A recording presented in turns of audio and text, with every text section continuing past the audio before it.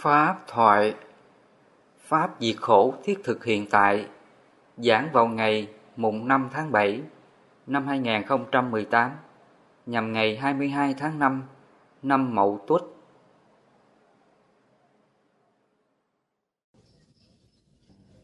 Nói về nghiệp, Phật dạy mình nó có 3 nơi đó: thân nghiệp, khẩu nghiệp và ý nghiệp. Các hành động nghiệp này tạo ra nó đều có lực của nó. Ví dụ ý mình khi mình suy nghĩ cái điều thiện ác á, nó cũng tạo thành cái lực của nó.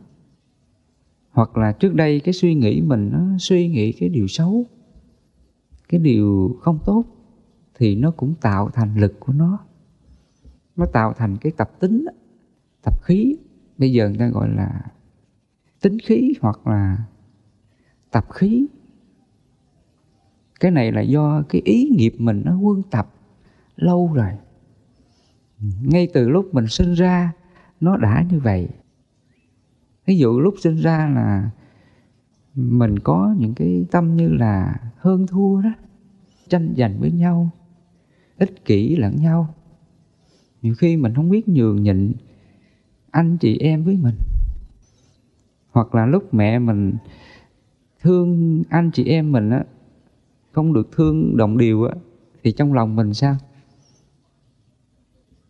Trong lòng mình nó cũng buồn, nó cũng tủi thân, nó cũng tự ái. Lúc nào nó cũng nghĩ rằng là ba mẹ phải thương mình nhiều hơn. Hoặc là lúc ba mẹ mình chia quà, chia bánh, nếu mà không có phần mình thì so đo, rồi thiệt hơn, rồi phiền não ba mẹ của mình. Sở dĩ mình phiền não ba mẹ của mình là cũng do cái tính khí ích kỷ, cái sang tham á. Mà từ nhỏ mình đâu có biết cái này là xấu đâu, phải không? Mà vô hình chung á, cái đó nó tạo thành lực đó. Nó tạo thành cái nghiệp gọi là tập tính, tập khí của ta. Nó theo cuộc đời mình từ lúc sinh ra cho đến về già. Nếu mà mình không biết tu tập ngăn trừ những cái tâm tham sân si, nếu mình không biết tu như vậy thì cái tính khí, tập khí, cái nghiệp tham sân si, lòng tham ích kỷ này nó cứ tăng trưởng mãi. Và đó là cái điều kiện để mà nó tạo thành lực, gọi là nghiệp lực. Cho nên trong ý chúng ta nó có cái nghiệp đó. Mà sau này trong kinh Đức Phật Ngài dùng cái từ là tâm kiết sử. Kiết sử là mắc xích, trói buộc những cái hành nghiệp trong tâm của ta. Trong tâm chúng ta nó có những cái nghiệp tham sân si mạn nghi á. Mình cứ huân tập, mình cứ tăng trưởng đó. Trong tứ diệu đế đó, Phật gọi là tập đế. Tập là huân tập. Nghĩa là trong tâm mình nó còn những cái tham sân si á, nó còn huân tập điều này gọi là tập đế.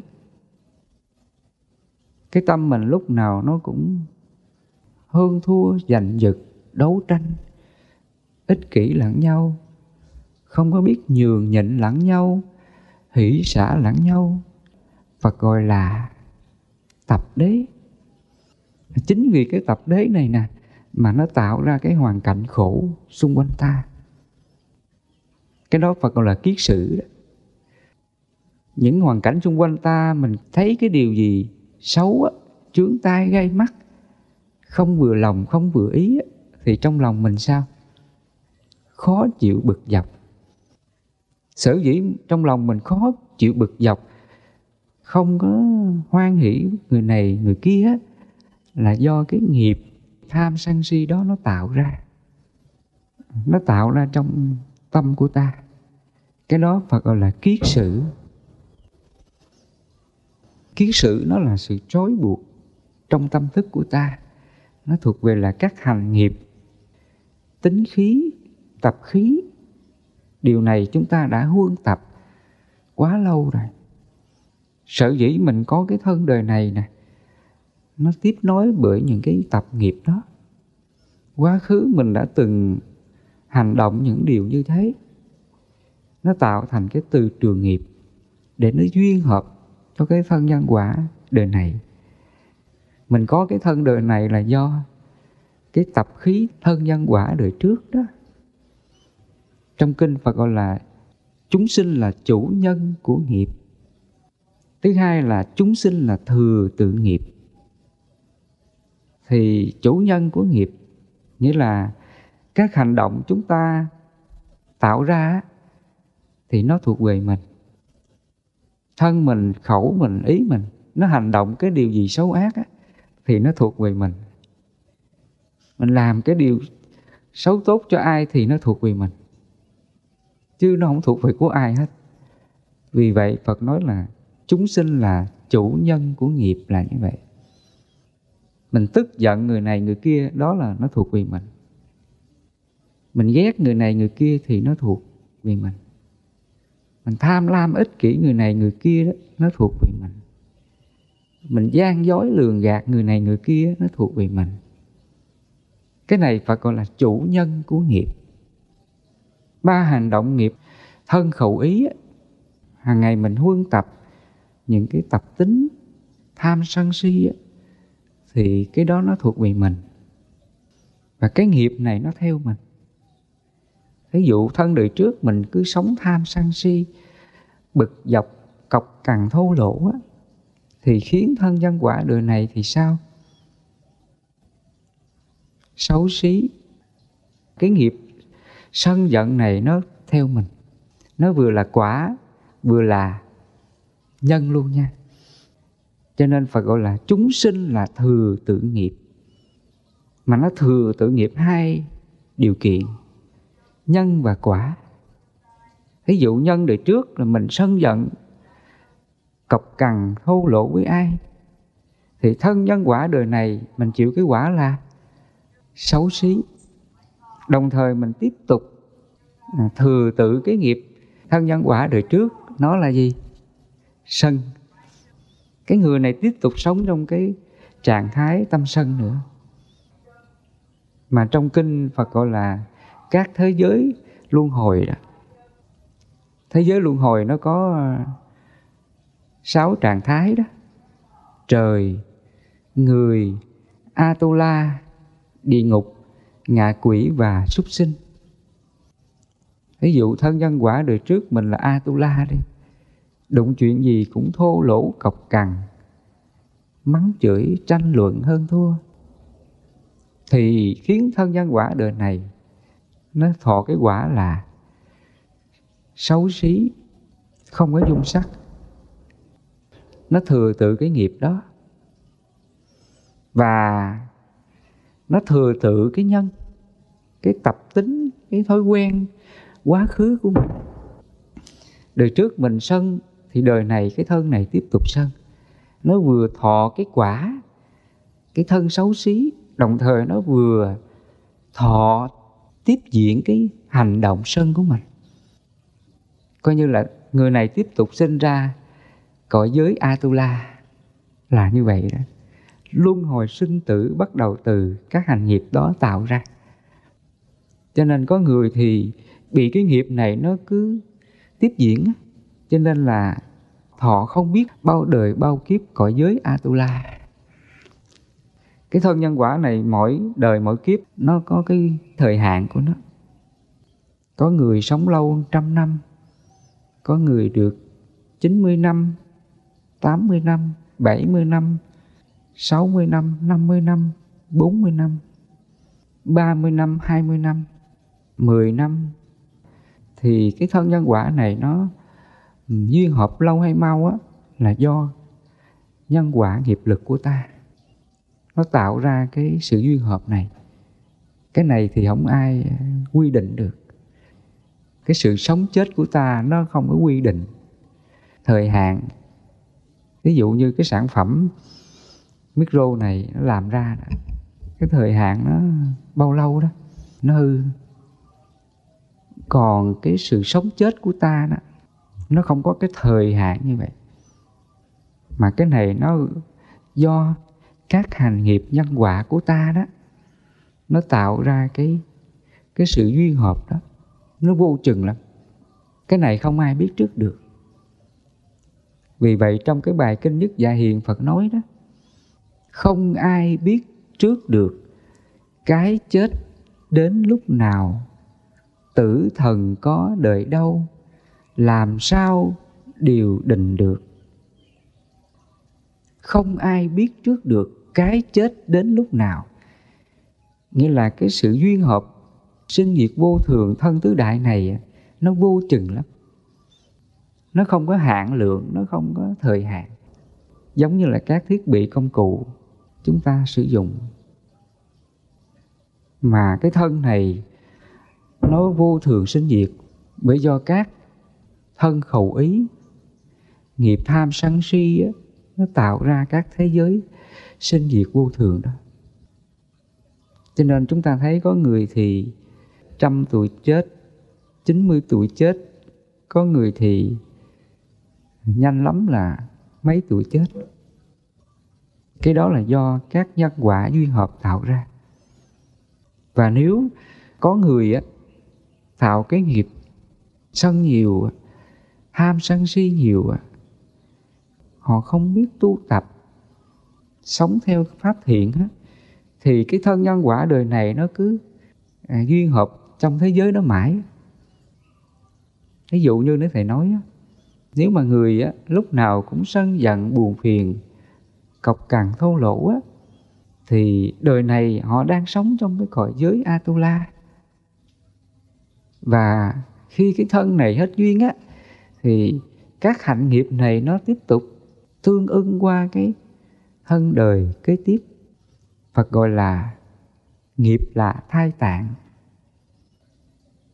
Nghĩa là cái thai mình sinh ra nó cũng tùy theo hành nghiệp, nhân quả đời trước đó. Nếu mà thân nhân quả đời trước đó mình tạo cái nghiệp sát sinh, gây ra bao nhiêu hành động giết chóc cho chúng sinh, thì khiến cái thân đời này là mình chịu cái quả báo là đoạn mạng. Đoạn là ngắn, mạng là sinh mạng, mạng sống của ta. Mà mạng sống này nó ngắn ngủi. Sự ngắn ngủi này bởi do nhân quả tạo ra cái sự chết chóc đau đớn cho chúng sinh. Chúng sinh đang sống như vậy, tự nhiên mình đoản mạng người ta, cướp đi cái sự sống người ta một cách đau đớn như vậy. Con cá nó đang sống bơi lội tung tăng, người ta bắt nó ăn thịt nó, coi như là sự sống còn không? Chấm dứt. Mình tước đoạt cái thân mạng chúng sinh, đem đến cái sự đau đớn đó. Và các hành nghiệp này nó cũng tạo thành nhân và quả. Phật nói chúng sinh mà tạo cái nghiệp sát nhiều, tước đoạt cái sự sống muôn loài chúng sinh nhiều, thì nó tạo ra cái từ trường nghiệp đó. Và nó tương ứng với nghiệp của ta. Và từ đó nghiệp này nó theo mình. Vì vậy Phật nói chúng sinh là thừa tự nghiệp là như vậy. Những gì mình tạo cho chúng sinh khác thì tự mình phải chịu. Những gì mình gây ra cái sự đau đớn, chết chóc cho ai thì tự mình gánh chịu hết. Cho nên Phật nói chúng sinh là thừa tự nghiệp là như vậy. Mình chịu hết. Chính vì điều này mà Đức Phật nói kẻ thù lớn nhất đời mình là chính mình. Mình tạo cái điều gì xấu cho ai thì tự mình gánh chịu hết. Trên đời này không ai là kẻ thù của ta. Cái người mà gây những cái xấu cho ta, ác độc cho ta, thì đó là kẻ thù của họ. Cái người mà đánh đập ta, chửi mắng ta, thậm chí là giết hại ta, thì họ chịu cái nhân quả chính họ. Còn mình bị người ta chửi mắng là đó là quả, phải không? Đời trước mình đã từng làm cái hành động này với ai, khiến bây giờ mình gặp cái quả đó. Trong nhân quả nó có hai điều kiện, nhân và quả. Đời trước mình gây nhân cho ai, thì đời này mình gặp cái quả xấu. Mình gặp người xấu là do cái nghiệp của mình khiến mình phải gặp. Nó là môi trường của nghiệp. Vì vậy Phật nói nghiệp là quyến thuộc. Trước đó mình tạo cái nghiệp xấu cho ai, bây giờ mình gặp lại. Cái môi trường, cái hoàn cảnh nhân quả này tương ứng với nghiệp của mình. Nếu đời trước mình hung dữ, cọc cằn, đánh đập, gây bao nhiêu điều đau khổ cho chúng sinh, khiến đời này mình sinh ra gặp cái môi trường như vậy. Người này lúc nào cũng ác với mình, chửi mắng mình, đánh đập mình, khiến mình tương ứng với cái nhân quả đó. Nghiệp nó có cái lực của nó mà. Nghiệp lực nó hút với nhau. Từ trường nghiệp nó sẽ tạo ra cái môi trường nhân quả đó, khiến mình gặp cái người xấu đó. Chứ không tự nhiên mà mình gặp người xấu đâu. Không có tự nhiên mình gặp cái người này là hung dữ ác với mình đâu. Mà cái đó là do nghiệp của ta đó. Nó tương ứng, khiến nó gặp cái hoàn cảnh xấu đó. Mình phải đối diện cái sự khổ này. Nếu chúng ta chưa biết tu á, mình còn vô minh tham sân si á, thì khi mình gặp cái môi trường nhân quả xấu này thì sao? Đó là sự khổ đau tràn ngập, một biển khổ trước mắt mình. Còn nếu mình biết tu á, mình có giác ngộ á, mình có trí tuệ, thì mình nương vào cái pháp hành trợ đạo của Phật để mình ngăn diệt nó. Vì vậy mà nó mới có cái pháp hành trợ đạo là tứ chánh cần đó. 4 pháp ngăn ác diệt ác, những điều ác chưa sinh và đã sinh. Sinh thiện tăng trưởng thiện, những điều thiện chưa sinh và đã sinh. Chính vì nó có cái hoàn cảnh nhân quả khổ đó mà Phật Ngài mới dạy cho mình cái pháp hành trợ đạo là tứ chánh cần. Nhờ cái pháp tứ chánh cần này á, thì giúp cho mình mới ngăn trừ các hành khổ, nhân quả khổ nó đó. Ví dụ như mình gặp cái cảnh khổ này, người này tối ngày cứ gặp mình là nói nặng nói nhẹ, hung dữ với mình. Khi mình gặp những cái cảnh đó thì Phật Ngài mới dạy mình cái pháp hành trợ đạo ngăn ác diệt ác. Mà muốn ngăn ác diệt ác thì mình phải như lý tác ý. Như lý mình hiểu ra rằng là đó là môi trường nhân quả của ta, nghiệp lực của ta, khiến mình phải gặp cái người không tốt. Khi hiểu ra như vậy á, thì Phật dạy mình tác ý, xả nó. Thôi, hãy hoan hỷ, hãy kham nhận, hãy bằng lòng vui vẻ cái hoàn cảnh xấu này. Trong tâm mình á, nó tác ý như vậy, nó tác ý tâm hỷ, tâm xả. Tâm này hãy hoan hỷ, hãy bằng lòng đón nhận cái sự đau khổ, những điều xấu này. Khi mình tác ý trong tâm mình như vậy á, thì cái điều ác á, cái điều đau khổ, sân giận, lo lắng sợ hãi, ngay đó là đoạn diệt. Cái đó Phật gọi là ngăn ác diệt ác, những điều ác chưa sinh và đã sinh. Điều ác là gì? Chỉ cho là tâm mình nó đang sân cái người chửi mình. Đó là cái điều xấu, điều ác. Phật dạy mình ngăn ác diệt ác, nghĩa là mình biết rằng đó là nhân quả của mình. Mình hãy hoan hỷ, bằng lòng, chấp nhận, không nên giận, không nên buồn cái người chửi mình. Đó là ngăn ác. Và mình biết rằng cái người chửi mình đó là nợ nhân quả của mình. Mình hỷ xả cho người ta. Người ta chửi, người ta ác độc với mình, rồi nó cũng hết thôi. Hết duyên nó cũng tan thôi. Chấp làm gì? Khi mình như lý tác ý như vậy á, thì cái tâm tham, tâm sân, tâm buồn khổ tự ngay đó là đoạn diệt liền. Nhờ chúng ta có cái pháp hành trợ đạo này mà nó mới chấm dứt biển khổ sinh tử của ta. Mình không bị cái nhân quả xấu này tác động để làm cho mình khổ nữa. Chứ đa phần là chúng sinh khổ cái hoàn cảnh này lắm. Tâm chúng ta nó còn cái nghiệp tham sân si á, thì đi đâu cũng khổ cả. Nghe người ta nói một lời nói mà thiếu tôn trọng, cũng buồn, cũng giận, cũng trách. Tâm mình nó dễ bị tổn thương lắm. Mà sự tổn thương này bởi do tham sân si nó tạo ra cái nghiệp khổ đó. Người nào tham sân si nhiều á, thì họ càng dễ đau khổ nhiều, dễ bị tổn thương nhiều. Cái tâm người này Phật nói là như cây yếu trước gió. Mình thấy cái ngọn cây á, cơn gió nhẹ nó lung lay liền, trao đảo liền. Thì cái tâm chúng ta nó còn những cái nghiệp tham sân si nhiều á, thì nó dễ bị tổn thương lắm, nó dễ bị dao động lắm. Ai làm điều gì không vừa lòng là nó buồn, nó giận, nó tự ái, nó hờn trách, vân vân. Cái này là do cái nghiệp tham sân si của ta nó tạo ra.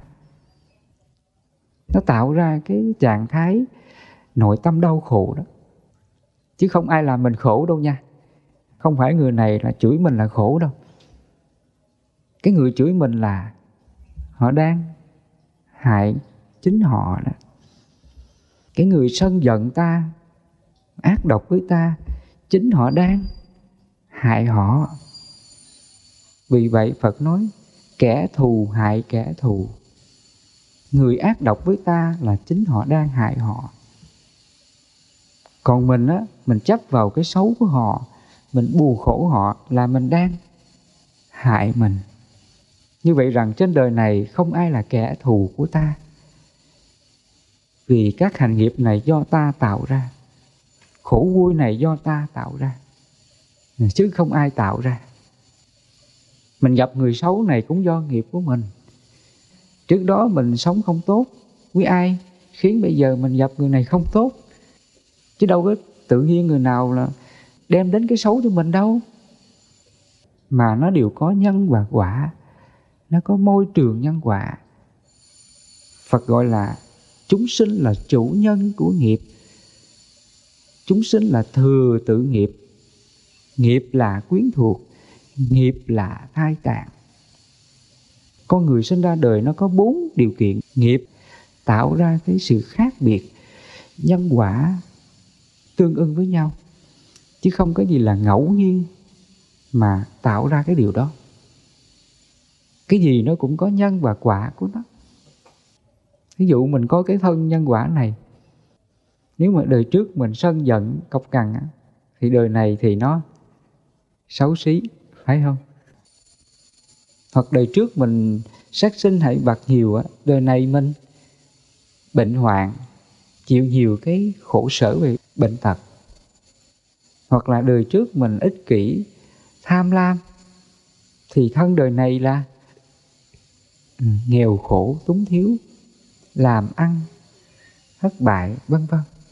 Nó tạo ra cái môi trường nhân quả khiến mình phải chịu như vậy. Cho nên Phật nói là chúng sinh là thừa tự nghiệp, khó tránh khỏi lắm. Và nghiệp này cũng do 3 hành động thân khẩu ý tạo ra. Mà thân khẩu ý này tạo ra nghiệp là bởi do vô minh tạo ra. Thì cái này nó cũng là nhân quả hết. Nó cũng nằm trong quá trình duyên hợp nhân quả hết. Nếu con người còn vô minh á, còn tà kiến á, còn hành động theo nghiệp. Ví dụ như là khi người này nói mình một câu, trong lòng mình giận họ, hơn thua với họ, trách móc họ, thì lúc mà mình đang giận hơn thua trách móc đó, đó là hành nghiệp đó. Mà cái hành nghiệp này có là do vô minh. Vô minh là gì? Là mình không có hiểu ra khổ và nguyên nhân của khổ. Mình không hiểu rằng là cái người này nghịch với mình là nhân quả của mình. Thứ hai nữa, mình không biết rằng nhân quả này nó vô thường, hợp và tan. Người này bây giờ họ chửi mắng mình, hết duyên nó cũng hết.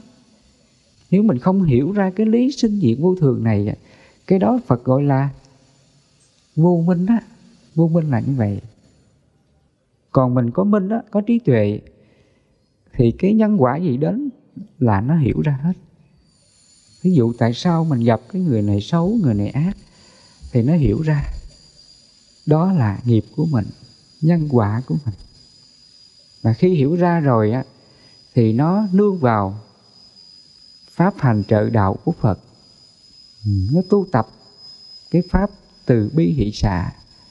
Trong tâm mình cứ tác ý từ bi hỷ xả, không để cái cảnh xấu, cảnh ác này làm cho mình khổ.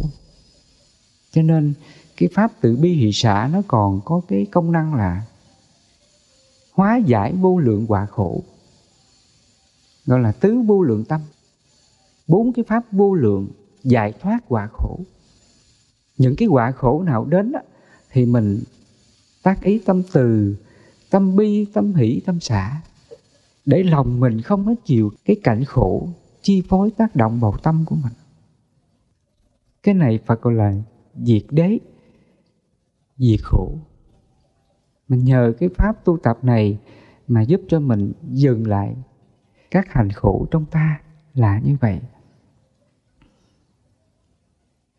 Còn nếu mình không có trí tuệ, mình vô minh tà kiến á, thường là chúng sinh hành theo nghiệp, phải không?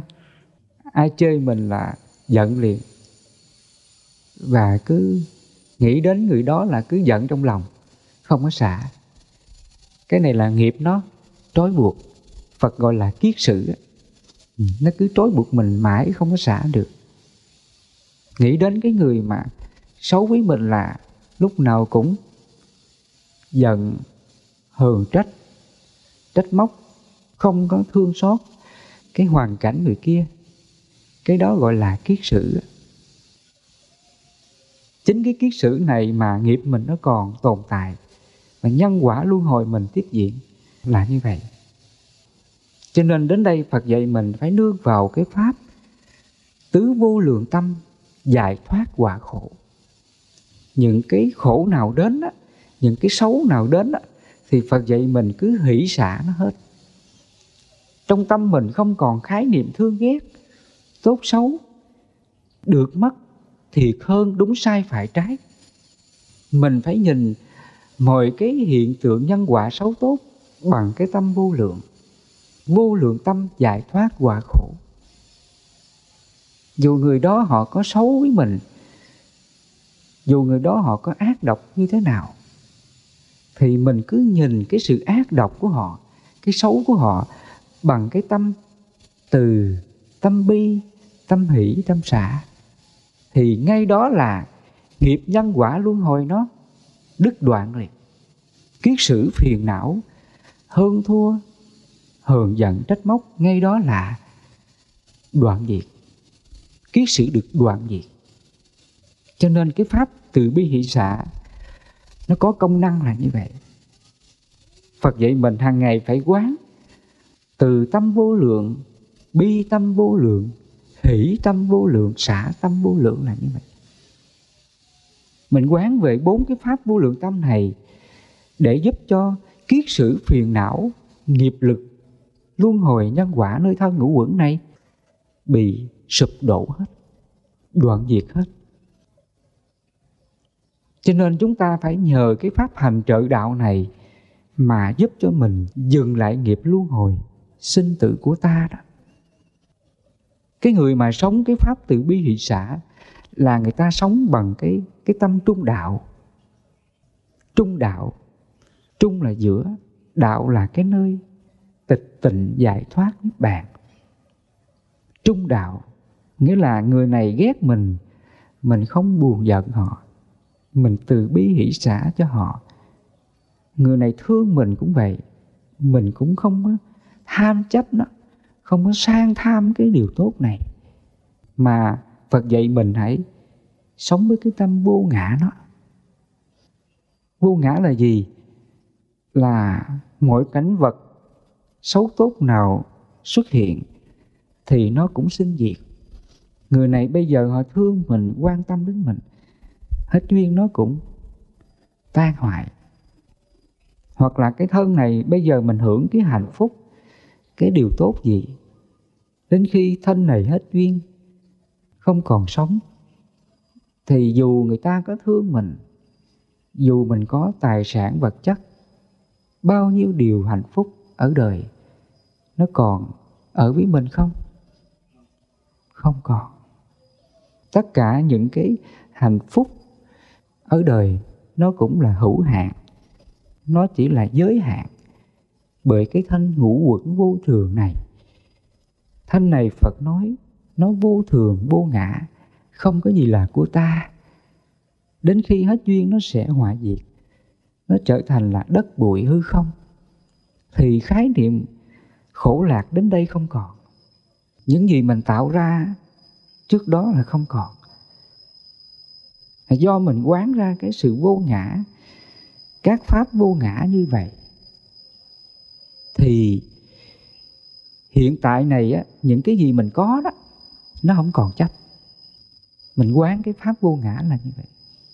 Mình hiểu ra cái tính vô ngã, để lòng mình không còn tham chấp những gì mình đang hưởng. Ví dụ mình đang được người này thương mình, quý trọng mình, nhưng trong tâm mình nó hiểu rằng là nhân quả này cũng vô thường, sự hưởng hạnh phúc này cũng tương đối, không có gì là mãi mãi. Do mình hiểu ra cái tính vô ngã đó, thì khái niệm mà chấp trước á, cái điều tốt này, hạnh phúc này không còn tồn tại trong ta. Nhờ mình hiểu ra cái sự vô ngã đó mà hành nghiệp á, đến đây nó mới dừng lại. Sự duyên hợp nhân quả sinh tử, kiếp sống đời tiếp theo á, nó mới dừng lại. Có nghĩa là các thế giới luân hồi á, trời, người, Atula, địa ngục, ngạ quỷ, súc sinh, nó mới dừng lại. Và trong đó có cõi trời. Cõi trời là mình hưởng những cái hạnh phúc, hạnh phúc về vật chất sinh y, hạnh phúc về được mọi người thương quý ta, quan tâm chăm sóc ta, hạnh phúc mình có được sức khỏe tốt, ít bệnh tật, mình sống đạo đức với mọi người mà tâm mình an lạc. Nó có những cái hạnh phúc đó. Cái này Phật gọi là cõi trời. Hoặc là trong kinh nó còn có cái từ là quả dị thục tối thượng. Quả dị thục. Quả dị thục là gì? Chỉ cho là nó còn sống trong 6 cõi luân hồi. Nó còn sống trong tam giới, dục giới, sắc giới và vô sắc giới. Cái đó gọi là quả dị thục. Người sống trong cõi thiên giới, nó còn luân hồi trong các thế giới luân hồi. Ví dụ thân đời này á, mình sống đạo đức, sống thiện, sống lành. Nếu mà mình mất đi á, thì cái nhân lành này nó sinh ra cái thân đời kế tiếp.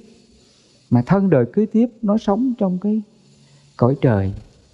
Sinh ra mình gặp cái môi trường thiện lành, sống trong cái hoàn cảnh tốt, ai cũng thương quý, mình hưởng được đầy đủ cái hạnh phúc, vân vân. Đó là thiên giới cõi trời. Cái này nó còn nằm trong cái quả dị thục. Thì quả dị thục nó chỉ cho là 6 nẻo luân hồi. Mình hưởng cái hạnh phúc cõi trời, hoặc là mình chịu cái cảnh địa ngục đau khổ, cũng đều là quả dị thục. Còn mình sống theo Phật, mình hướng về con đường giác ngộ, mình biết tu tập, hướng về cái pháp vô ngã, vô lậu, mình hướng về cái pháp bất tử giải thoát, thì mình sẽ được nhập vào 4 cái quả thánh. Thứ nhất là dự lưu quả, thứ hai là nhất lai quả, thứ ba là bách lai quả, thứ tư là A La Hán quả.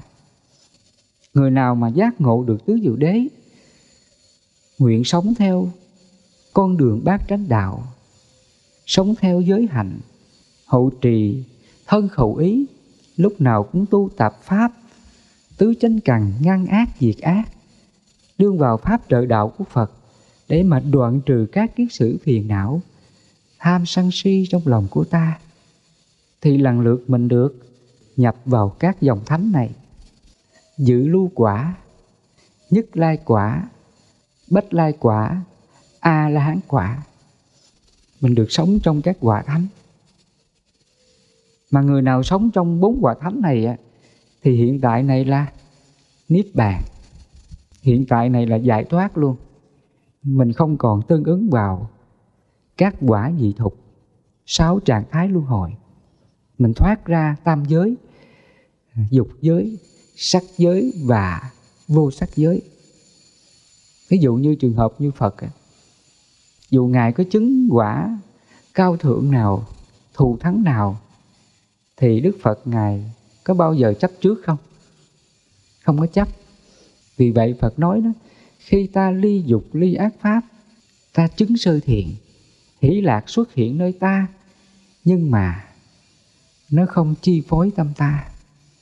Nghĩa là Đức Phật Ngài không có chấp trước những gì mà Ngài đang hưởng cái quả thanh tịnh, giải thoát, sự tu tập của mình. Ngài không có chấp trước đó. Cái tâm đó gọi là vô lậu, chứng niết bàn. Ngài không còn sống trong tam giới, dục giới, sắc giới và vô sắc giới. Ngài thoát ra các cõi giới trong tâm thức của Phật. Ngài không còn chịu cái nhân quả sinh tử luân hồi nào nơi cái thân ngũ uẩn này nữa. Đến đây là mọi khái niệm khổ lạc nè, được mất nè, thiệt hơn nè, vân vân, nó không còn chi phối tâm Phật nữa. Tâm đó Phật gọi là trung đạo đó. Trung là giữa, nó không còn chấp trước điều gì. Khổ cũng xả và lạc cũng xả luôn. Gọi là xả lạc, xả khổ, xả niềm thanh tịnh.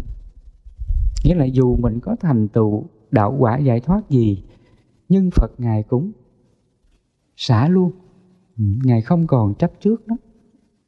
Trong 7 giác chi, Phật gọi là xả giác chi đó. Ngài không có chấp thủ điều gì nơi tâm thức của Ngài nữa. Tâm của Phật đến đó là bất động tâm.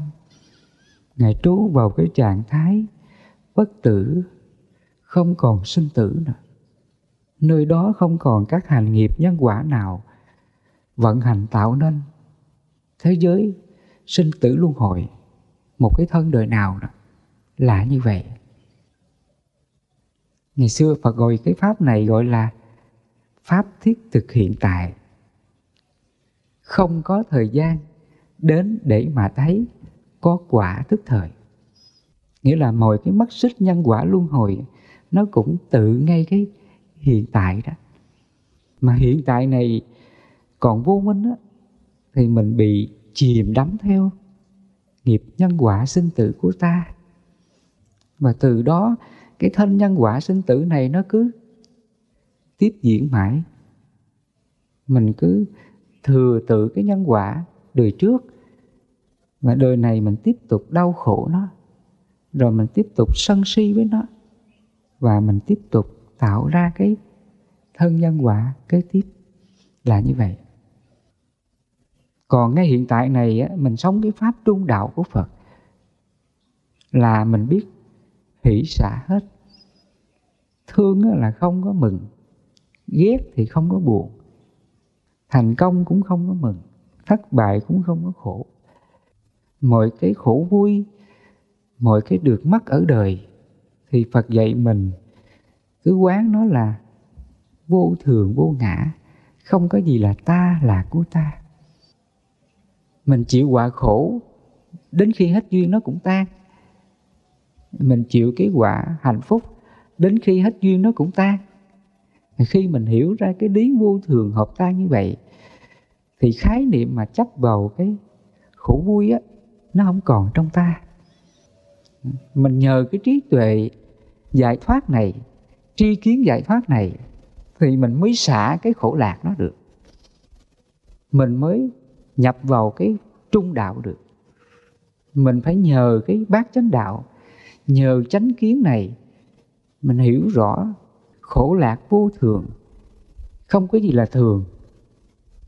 Đủ duyên thì hợp, hết duyên thì tan. Khi mình hiểu ra cái lý vô thường đó, đó là tri kiến giải thoát. Đó là chánh kiến.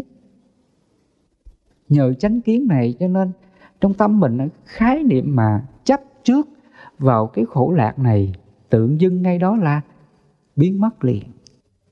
Cái trạng thái đó gọi là trung đạo.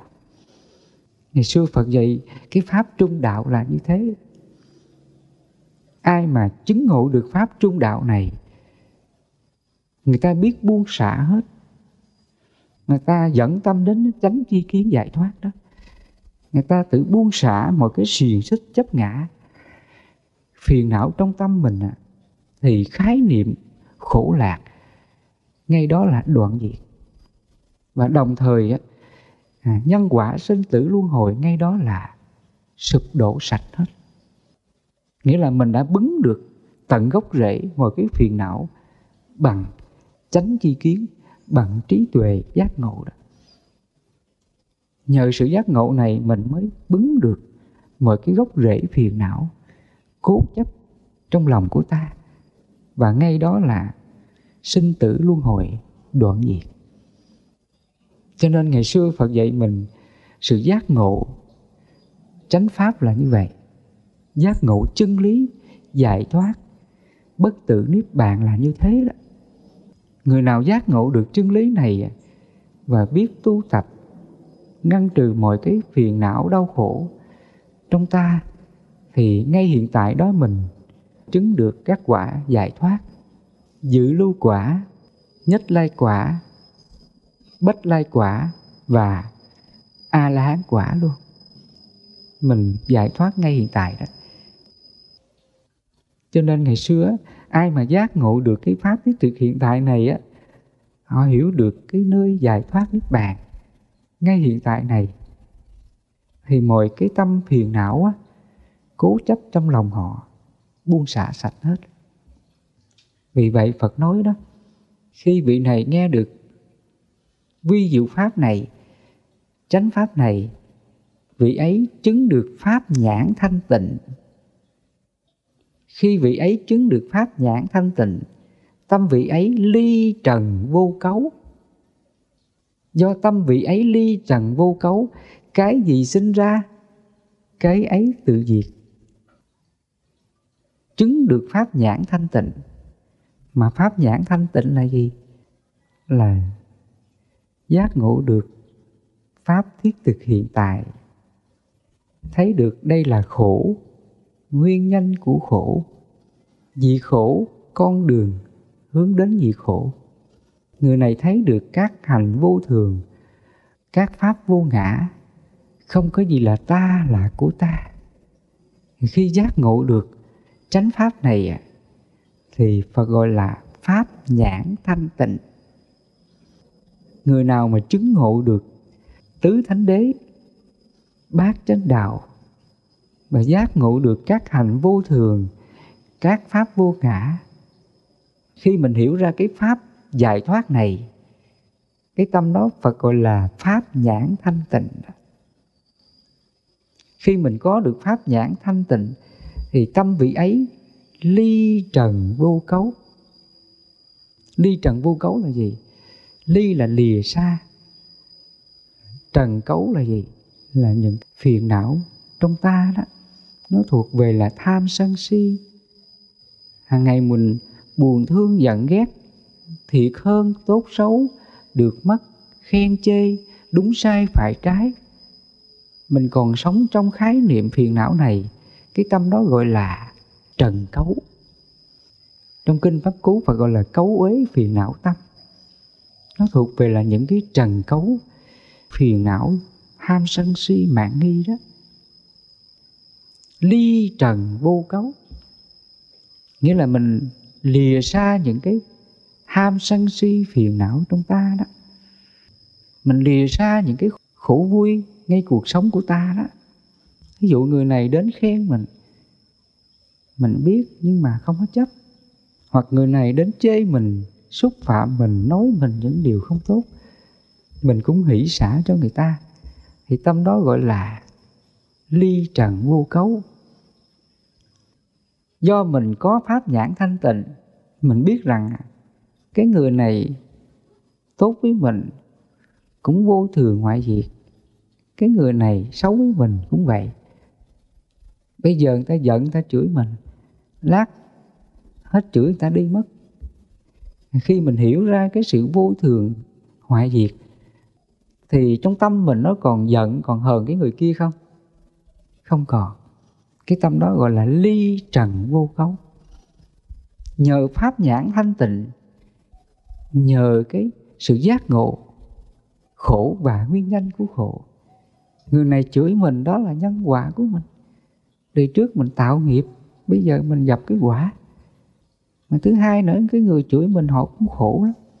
Mình biết thương xót cho người ta, hỷ xả cho người ta. Khi mình có pháp nhãn thanh tịnh như vậy thì trong tâm mình nó còn giận, còn buồn cái người kia không? Không còn. Tâm đó Phật gọi là ly trần vô cấu. Khi tâm vị ấy ly trần vô cấu, cái gì sinh ra, cái ấy tự diệt. Nghĩa là những cái khổ vui gì nó đến với ta đó, nó đến rồi nó đi, nó sinh rồi nó diệt. Khái niệm khổ vui nó không còn tương tác nữa. Đến đây là cái tâm mình, Phật nói nó giống như là hoa sen á, sống trong bùn mà không bị nhiễm bùn nữa. Nghĩa là mình vẫn sống trong cảnh khổ, nhưng mà hoàn toàn không còn khổ nữa. Cái đó Phật gọi là cái gì sinh ra, cái ấy tự diệt. Ví dụ người này bây giờ họ ghét mình, nhưng lòng mình thương xót họ, chẳng có buồn giận họ điều gì. Cái đó Phật gọi là cái gì sinh ra, cái ấy tự diệt. Thậm chí nó có những cái nhân quả nghịch, nó theo mình suốt đời. Trong kinh Phật gọi là oán tắng hội khổ. Nó có những cái nhân quả nghịch mà mình phải đối diện đó, mà thậm chí là suốt đời. Nhưng mà đối với bậc mà có pháp nhãn thanh tịnh, ly trần vô cấu thì đối với những cái nhân quả nghịch này nó còn tác động không? Không còn. Tâm vị này là mọi cái nhân quả gì xảy ra nó bình thường hết. Tâm nó thanh tịnh. Tâm mình đến đây là khái niệm khổ không còn. Thời gian mà khổ dài khổ ngắn không còn. Nó diệt sạch trong tâm mình ngay hiện tại. Thì dù mình có sống cái cảnh xấu này suốt cuộc đời, nhưng mà cũng không có khổ. Cái tâm đó Phật gọi là cái gì sinh ra, cái ấy tự diệt. Sự khổ đau đến đây là chấm dứt, không còn tương tác vào tâm của ta nữa, là như vậy. Cho nên Phật nói, khi vị ấy giác ngộ được chánh pháp này, tâm vị ấy chứng được pháp nhãn thanh tịnh. Khi chứng được pháp nhãn thanh tịnh, tâm vị ấy ly trần vô cấu. Do tâm vị ấy ly trần vô cấu, cái gì sinh ra, cái ấy tự diệt hết. Tâm mình Phật gọi là vô lậu chứng niết bàn. Đến đây tâm đó là vô lậu chứng niết bàn. Nó chứng cái pháp niết bàn ngay hiện tại này, không có thời gian đến mà thấy. Thân này mình hóa sanh vào niết bàn, nhập niết bàn. Cho nên ngày xưa người ta nghe Đức Phật giảng về pháp thiết thực hiện tại này, người mà chưa chứng được dự lưu quả thì chứng được dự lưu quả. Người đã chứng dự lưu quả rồi thì chứng được nhất lai quả. Người chứng được nhất lai quả rồi thì chứng được bất lai quả. Người chứng được bất lai quả rồi thì chứng được A-la-hán quả, là như vậy. Tâm người ta giác ngộ, người ta biết buông xuống thì lòng mình thanh tịnh giải thoát niết bàn. Cho nên là Thầy hướng cho quý Phật tử làm sao là mình hướng về cái pháp giải thoát này. Dù mình có hưởng cái quả dị thục tối thượng, dù mình có bao nhiêu những cái điều tốt đẹp ở đời, Nhưng mà Phật nói nó cũng vô thường ngoại diệt, không có gì tồn tại. Và khi hiểu ra điều này thì mình không còn chấp trước nó, thì tâm mình nó mới chịu tu được, nó mới chịu buông được, là như vậy. Cho nên nãy giờ Thầy giúp cho quý Phật tử, quý sư mình hiểu nghiệp là do từ chính mình tạo ra. Mà nghiệp này nó tạo quá nhiều. Nhiều đời mình đã gây tạo rồi. Đời này mình thừa tự nó. Sinh ra là mình tham sân si với nó, thiệt hơn với nó. Vì vậy mà tâm mình khó tu là như vậy. Bây giờ mình muốn tu cho nhanh á, thì phải tránh tinh tấn, phải tinh tấn lực. Bên cạnh đó Phật dạy mình phải quán tâm mình như đất, như nước, như gió, như lửa. Mình không có thiệt hơn đúng sai phải trái điều gì. Ai có nói tốt xấu về mình thì Phật dạy mình hãy đặt mình tâm như đất. Thì cái ngã trong tâm mình á, nó mới diệt được. Cho nên cái bản ngã, cái chấp ngã, tham sân si mình á, nó kiên cố lắm. Mình mà không có pháp quán này, không có như lý tác ý này thì mệt với nó lắm. Nó hành mình mệt luôn á. Mình mà không có cái tâm quán như đất, như nước, như gió, như lửa đó, mỗi khi mình gặp những cái cảnh nhân quả gì đến, thường là mình hay cố chấp bên vực cho quan điểm của mình, tư tưởng của mình, thành kiến của mình. Nó sống theo cái của nó. Đây là tôi, là của tôi. Nó còn có cái tôi này á, mà mọi thành kiến, đau khổ, thiệt hơn phải trái đúng sai hiện hữu liền. Là như vậy. Mà tâm chúng ta còn cái này á, thì nó còn là nghiệp, nó còn là nhân quả sinh tử luân hồi. Mà khi sống như vậy thì mình có gần Phật không? Không có gần Phật. Mình xa Phật, xa chánh pháp của Phật. Là như vậy.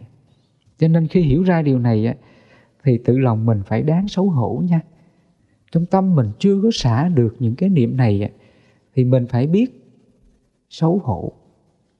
Xấu hổ với cái tâm của mình, để mình cố gắng nỗ lực tu tập nữa, là như vậy. Khi mình hiểu ra sự thật nghiệp của mình thì nó đáng sợ lắm. Vì vậy Phật nói kẻ thù lớn nhất đời mình là chính mình. Trên đời này không ai là kẻ thù của ta, không có ai là xấu ác với ta. Mình có tâm từ bi hỷ xả vô lượng quả khổ thì trên đời này không có ai là mình để ghét hết. Nó không có khái niệm thương ghét. Tất cả là điều đáng thương, điều cần phải thương xót.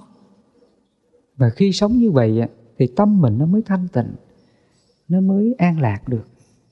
Tâm đó là như hoa sen, tinh khiết, sống giữa bùn mà không bị nhiễm bùn, là như thế.